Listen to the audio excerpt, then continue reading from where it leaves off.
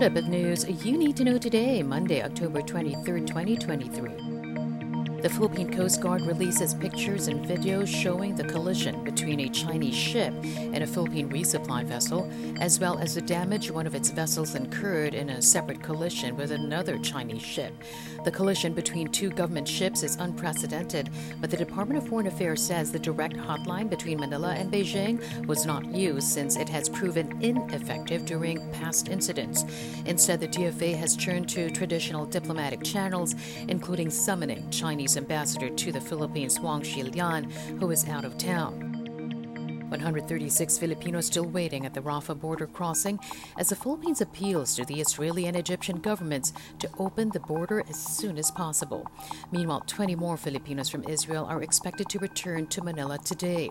59 Filipinos are also awaiting repatriation from nearby Lebanon, where Alert Level 3 has been raised amid simmering tensions between Israel and the Hezbollah group.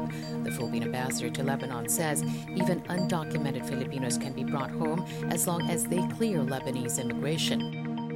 And the Philippines' first sovereign wealth fund set to be gaining traction from business leaders in Saudi Arabia.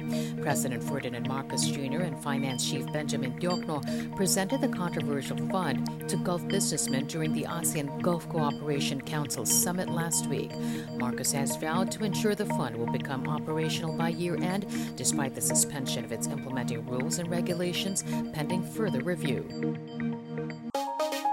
That's your latest news alert. For more stories, go to news.abs-cbn.com and iwanttfc.tv.